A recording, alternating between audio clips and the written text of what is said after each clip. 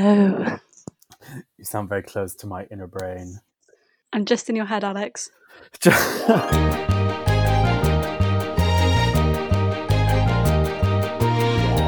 Hello. Hello. How are you today? I'm fine. I just made a carbonara. Nice. Yeah, it was lovely. I'd give it, I don't know, maybe a 7 on the carbonara-nometer. Okay. It's from Ellie's video when we made a carbonara video. Have you made it many times before? Yes, I have, but the I can't even carbonara-nometer is only a recent thing, so I've only judged my last kind of. They tend to be 7s, Oh, okay. really. I mean, 7's quite good. Yeah, I'm quite harsh on myself, so. Okay. Are you marking yourself down? Sorry, there's a link there between what's going on right now with the A-level exams and Oh yeah, totally. I marking think down. that's ridiculously unfair. I've been reading all the young people's tweets on what they call Twitter. Oh yeah, I've heard of that. Yeah. How would you have done if it was you and being involved? I don't know. I mean, I got an ABC in my Easy as 1, 2, 3. yeah. I don't know because the psychology A level that I basically did it in a year because computing and geology weren't.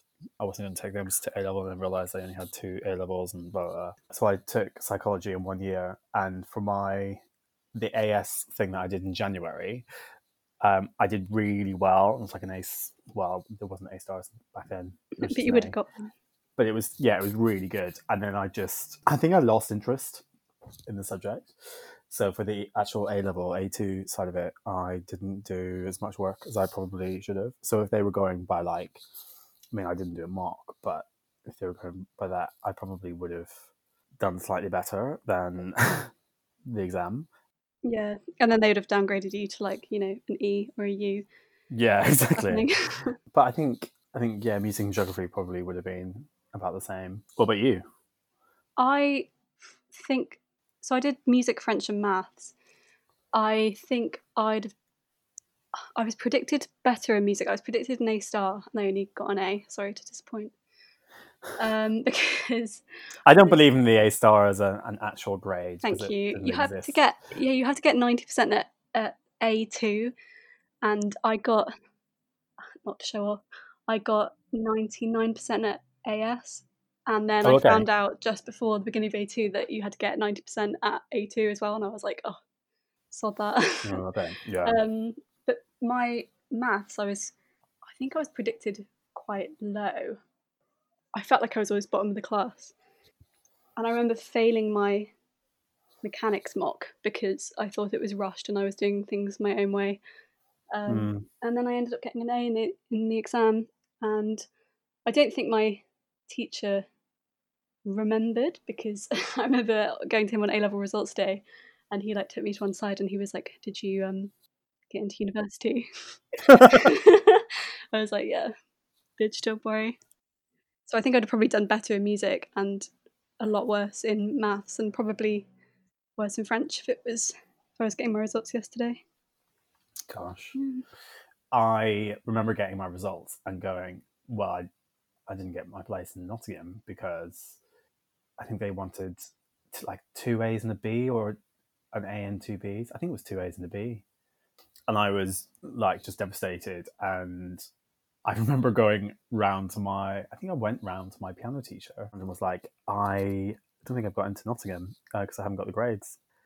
And she was like, just don't panic and phone them up and see what they say. And I remember phoning up someone at Nottingham University, and they were like, yeah, no, you're in. Don't know what you're talking about. And I think I did the whole screaming down the phone thing.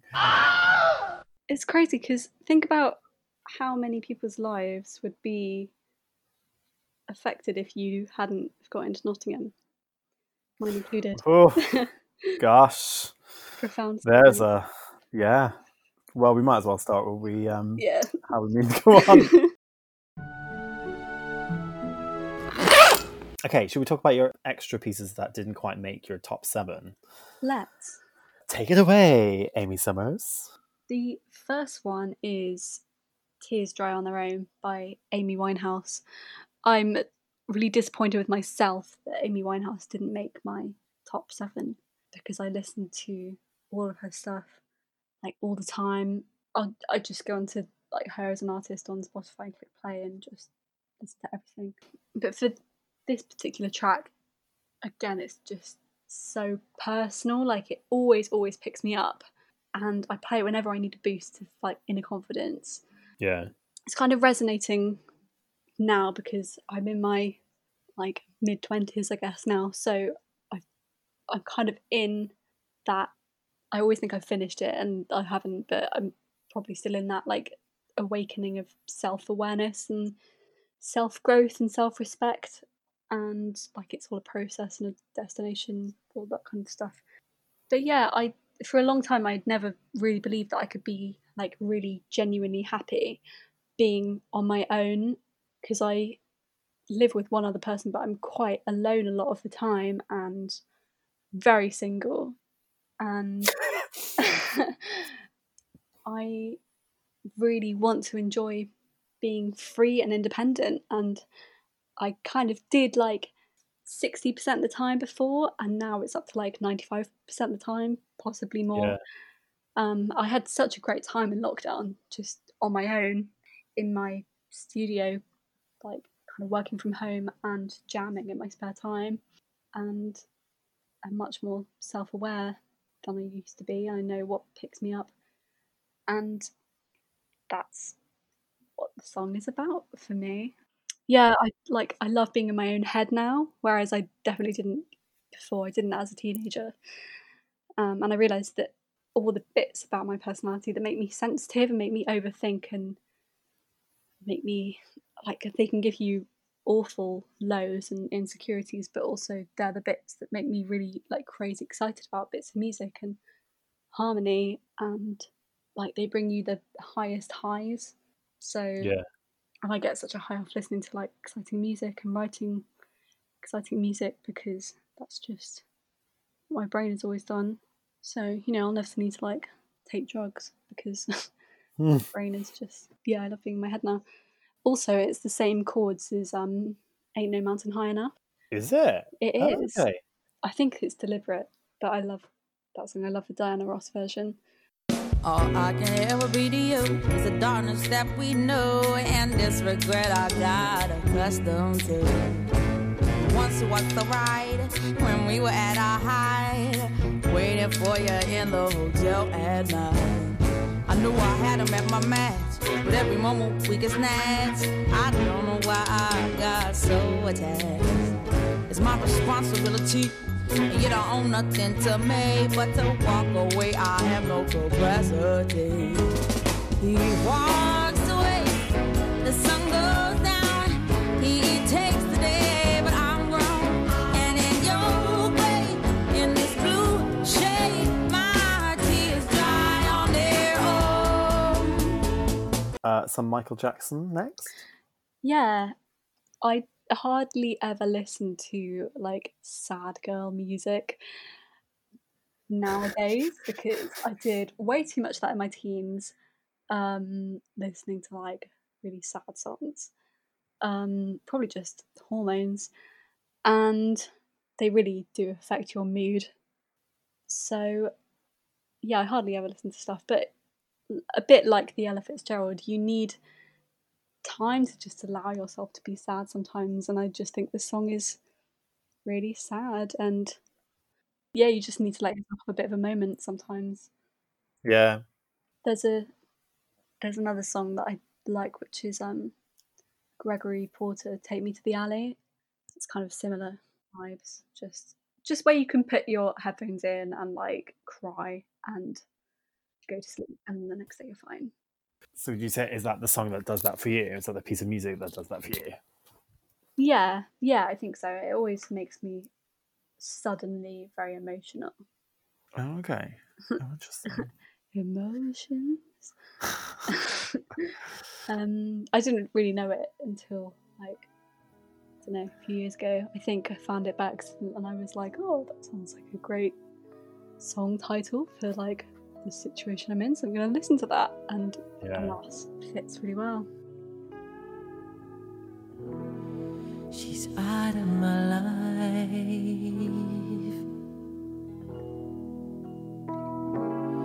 She's out of my life. And I don't know whether to laugh or cry. I don't know whether to live or die. And it cuts like a knife. She's out of my life.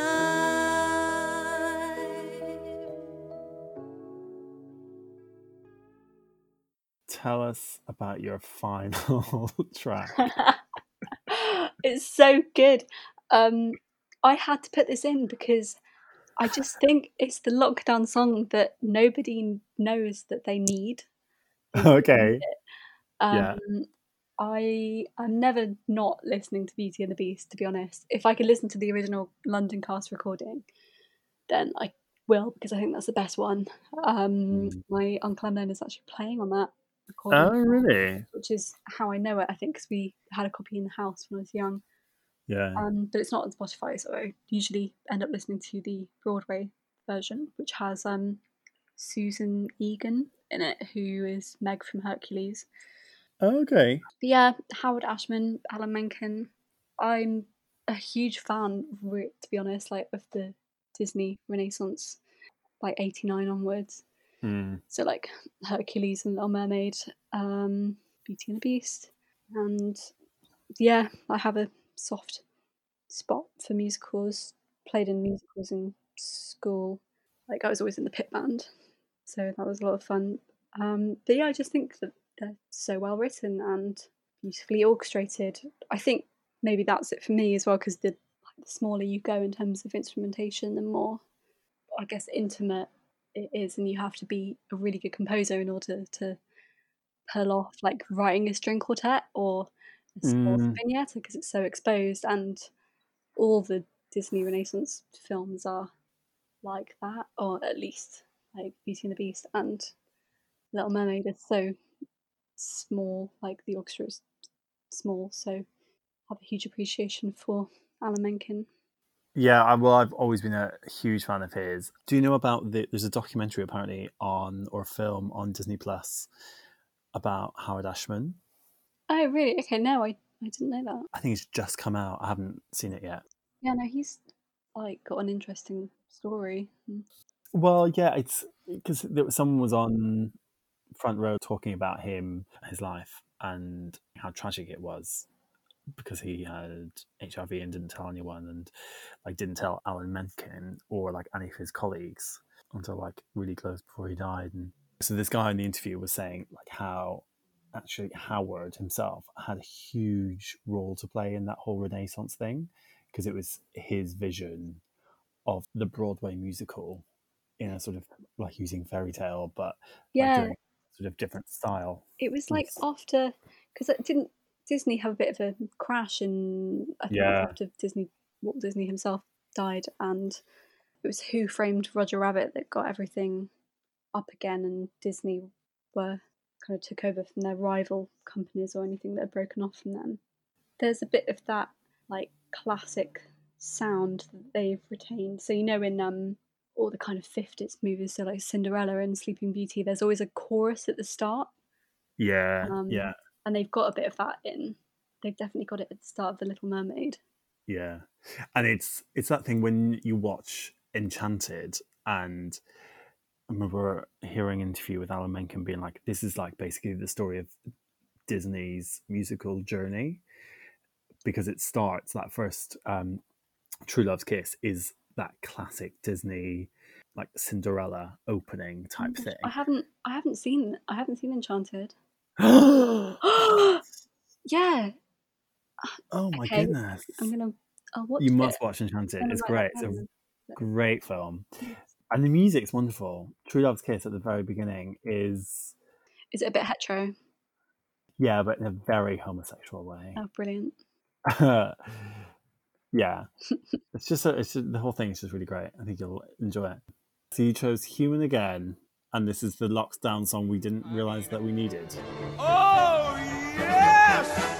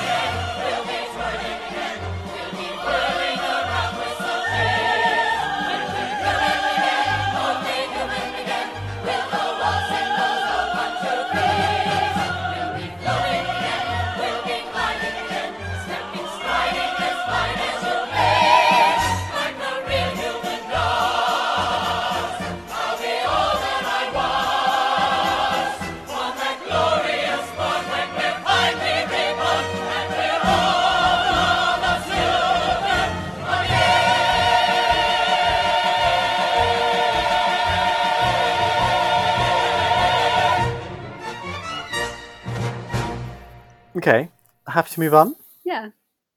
Great. So tell... Oh, just slapped my thigh quite hard. Actually, Tell us- can I yeah. go to the loo and get a drink? Oh, please do. Yeah. Okay. Oh, yeah. Thank you so Yeah. much. Can I ask you some quick fire questions? Go. What's your favourite city? London. What's been the sort of standout thing that you discovered on Netflix during lockdown? Oh, Killing Eve. Killing Eve, 100%. I love Fleabag to bits. I think Phoebe Waller-Bridge is just way ahead of her time and mega talented. Have you seen I May Destroy You on BBC? No. Okay, so before you do that, the person who wrote that wrote Chewing Gum, which is on Netflix. And I highly recommend it. And it's really interesting when you realise, which I did afterwards, it started out as a stage show, either around the same time or before Fleabag, and was on Channel 4 as a TV show. I think there are 2 series. It's hilarious and just really great. I think you would love it. But then go on to watch I May Destroy You on BBC iPlayer, which is completely different and just incredible. Really incredible. One of the most important things I think I've ever seen on TV. Interesting. And so relevant and current. It's great. Well, I've added that to the little post-Patpod note, so I will check that out. What's your favourite film score? I feel like if I'm going to give a serious answer, it would be like, ask me when I'm 60, because this is going to change. This is probably going to change in like a month or 6 months. But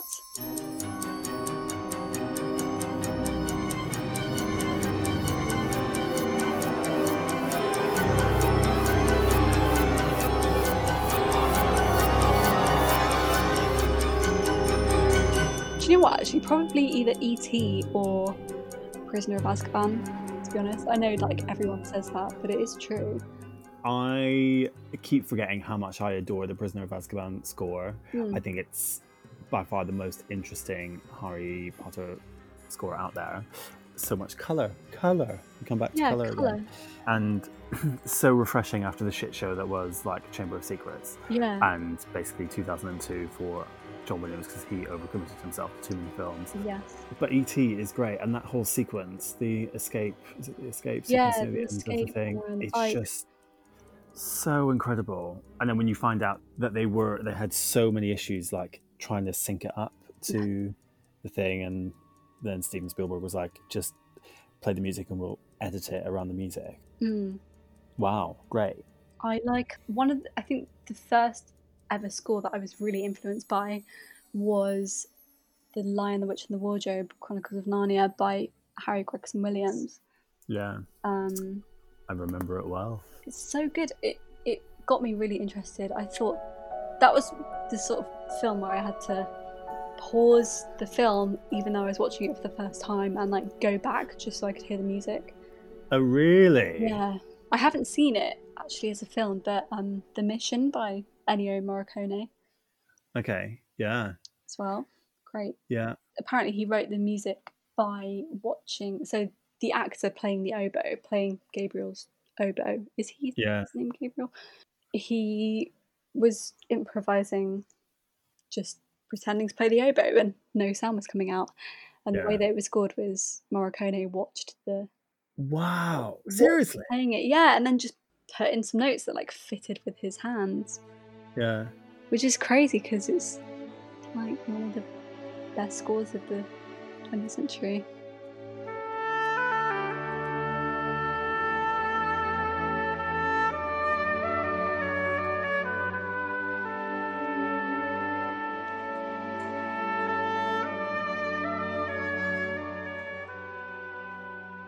I'm a massive Bernard Herrmann fan as well. Yeah. Sometimes I put on the Psycho score just to be like, I just love that the strings. Yeah, it's the just string so writing is good. amazing, isn't it?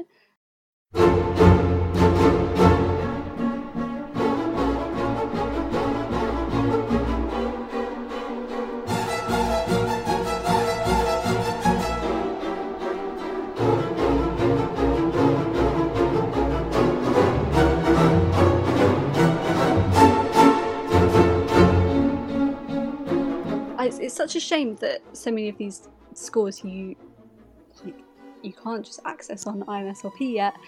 I think it's in one of the Nordic countries. The government like pays for scores to be like available, so like they fund the copyright of so what am I trying to say? So they provide music and arts for everyone, so no one has to like pay more if something's copyrighted. It's all funded by the government, so if I were a student there I could just go online and like look at a score. It's worth moving, isn't it? Yeah, I know. I've heard really good things about conservatoires, so maybe that'll happen. It's also free, isn't it? It's free, I think. Nothing's ever free, Amy. Nothing's ever free. Is there a piece of mine that you're a fan of? Yes, Ave Maria, 100%. Oh wow, that's quite direct. I know a lot of people have said Lead Kindly Light, which I also love, but I think Ave Maria was possibly the first piece of yours that I heard, and we did it in Barcelona a lot, and too much. No, I really loved it, and I think the thing about it I love the most is the voice leading, and I was so inspired. It's probably more personal.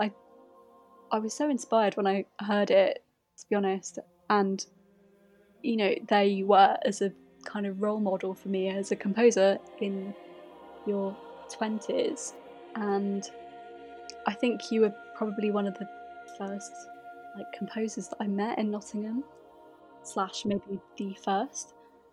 Yeah. I'm so sorry. You should be. What have I done? And I listened to it on the train, like on the way back up to Nottingham when I was composing residence, and I was just like, oh, he's so good. It's just wonderful, and again, I think it's completely like non-judgmental of itself. It's not afraid. It just goes where it needs to go, and is so successful. And I don't know. This is why I'm a composer, because I can't ever put words to anything. But I'll write you a piece inspired by. Oh, that's it. That would be interesting, wouldn't it? Okay, an Amy Summers sort of response to. Oh, interesting. Yeah, I know what you mean. I mean, I find it really difficult to talk about music, which is why I started a podcast about it. But particularly like describe it, I find I get really like self-conscious when people ask me about my music. Yeah, because I think you often feel the need to like give a backstory when often there just isn't one. Don't know about you. Yeah, I mean, with some pieces, there definitely is like some sort of interesting thing, or like with Leave Kindly Light, there is a backstory and there is a reason why I think it's set in a particular way, and I think there's a reason why, for me, it resonates in a way. But that's nothing to do with like, well, it's sort of a bit to do with it, but like the way it sort of works as a piece, like structurally and musically and all that sort of stuff. It's got nothing to do with this like little story. Mm.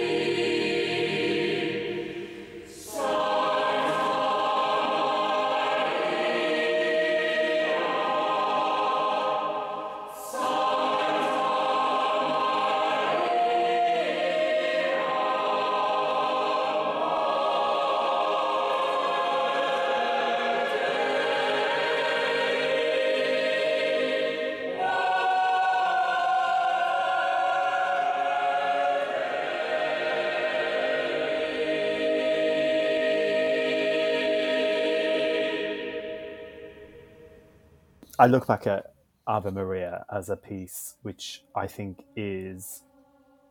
what I like about it is like the economy of ideas. Yeah.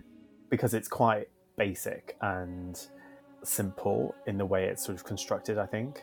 Because you just got this like this idea that keeps coming back at like key points structurally. Yeah, definitely. It's very like concentrated and focused, and a bit like what we were talking about with A Hail Gladdening Light. Just it's a gem, and it sets out to achieve kind of one thing, and it does that so well, and it's also so original. I don't know if you think so, because I never think that about my own music. I always think that it's ripped off everyone else, but I think that's what every... That's an interesting question, because I think it's different now, because I think I've sort of moved on in my head, because I used to always be like I sit down and write a chord and be like, well, this has been used so many times, and that sort of chord progression has been used, and like what I'm doing here is ripping off like 5 different composers at the same time. And I've just moved on from thinking about that. I used to think about that a lot when I was a lot younger, but I certainly don't.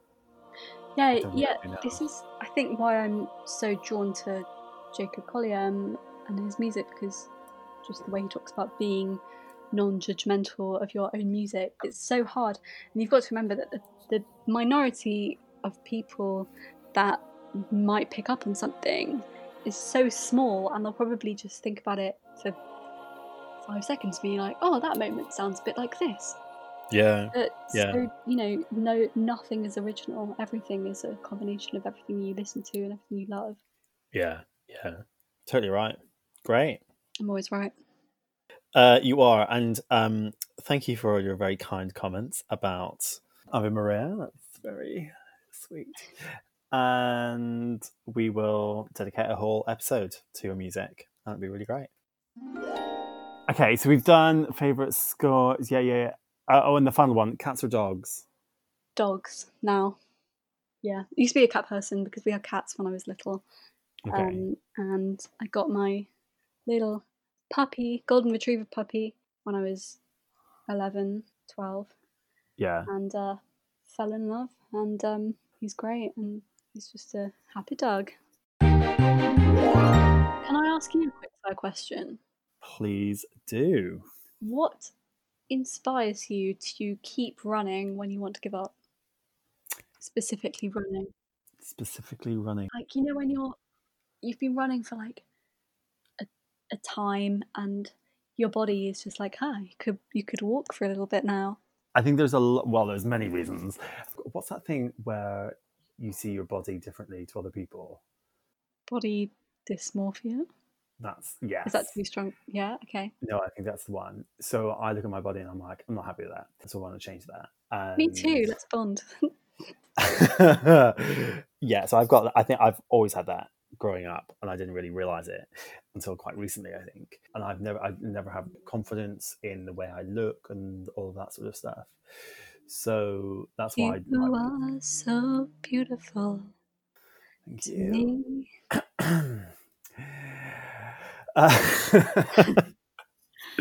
So that's it. And then, like, actually, the great thing about where I'm running at the moment, I've got 2 different parks that I run around, and I usually do it between like 7 and 8 in the morning. And there's always loads of other people running, not loads of other people, but like people. But there's at least one really fit guy running around as well, and I'm like, great, I want to be like you. And yeah, so that's the sort of inspiration that sort of keeps me going for a bit. I think that's really interesting. Like, it's crazy because I didn't know that about you, and it's so odd how our closest friends, who we think are like just absolutely amazing, just often don't see themselves as we see them. Yeah, it's really odd because like people have loads of, well, not necessarily people have said to me, but I've heard it said that no one's going to love you unless you love yourself, and that whole thing. And I've been like, well, yeah, that's true. And I know there have been times where I've been like, I need to do that more and like just like accept what I am and who I am and all that sort of stuff. But it's really hard. It is really hard, and I think it's difficult because I think on one level I have, because for a while I've, on many sort of levels, I have just ignored what other people think, or I've just been like, no, I'm so uncomfortable in my own skin, but at the same time I'm like really not. Yeah, no, I know what you mean. There's some things where like I really do not care what they think because I don't care, but then the other really tiny things can like really get to me. I've discovered a new word recently, which is recalcitrant. Okay. Which is like, what's that mean? Tell me, Susie Dent. So it resonates with me because I'm not a rule breaker at all, and Charles Collins would be delighted to hear that. I know. I'll go along and like I'll play by the rules. I'm very respectful. I'm a teacher's pet. I'm, have respect for authority and the rules. But then if someone like gets it slightly wrong, or there's something sudden that doesn't seem quite right, then this like sass will come out, and I'll be like, who do you think you are? Like, why do you think you have the authority to do that? And I completely switch, and it happens from time to time. Yeah, and it's like the other side of me comes out, which I forget is there. And I'll just have a sudden like disregard and for everything because I just don't think that the person in front of me like knows what they're doing, or like I guess like all of a sudden I'll just have this like strong belief in like I know exactly what I think about something, and I'll be so self-confident in my own beliefs about why I'm right. But I think that's quite a human response, really. Thank you. I'd like to think that it makes me a Gryffindor. Because it's the part of me that also will like stand up to close friends if like something is happening that I really don't think is right. Yeah, well, we know that is harder to do, isn't it? Standing up to your friends. But, worth it for the points.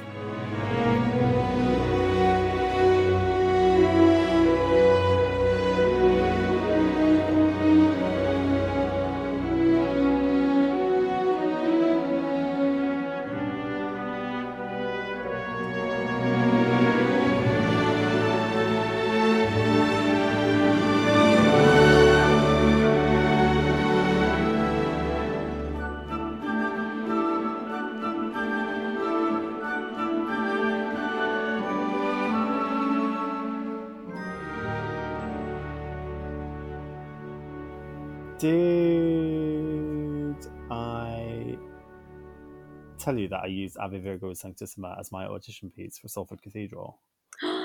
No, you didn't. Yeah. Do you know, like, the popularity of that piece has, like, taken me completely by surprise, because that was the sort of thing where, like, I'd done my Ave Maria, I'd been like, this is it, this is my thing. And then I was just, like, messing around and, like, playing really, like, soppy chords and being like, I love this and I don't want to share it with anyone ever. And it was like, it was so personal, and I didn't really want to share it because I just felt like it was. But do you not think that's the stuff that's going to connect with people because it is so personal? Literally. Yeah, definitely. And that was. I think that's the thing. That's things like Brother Sister that I wrote. I remember being so embarrassed by it. I wrote it in such a short space of time, and because I was struggling with it, I was like, I just don't know what to do, and I think this needs to be like better than this. And I was just like, well, I've got no time now, so it's going to have to be this. And I didn't really want. I remember delaying sending the PDF. I do that so much. Because I was like, I just maybe I'll have fun time to write something else. And I didn't. I just sent it, and it, like, people loved it, and it connected with so many people. Yeah. I think John Rutter has said things like that before, and because he's been slated so many times because he wears his heart in his sleeve, but that's why it connects with so many people. I think, Yeah, because it's so direct and it's so, it's coming from such a sincere place.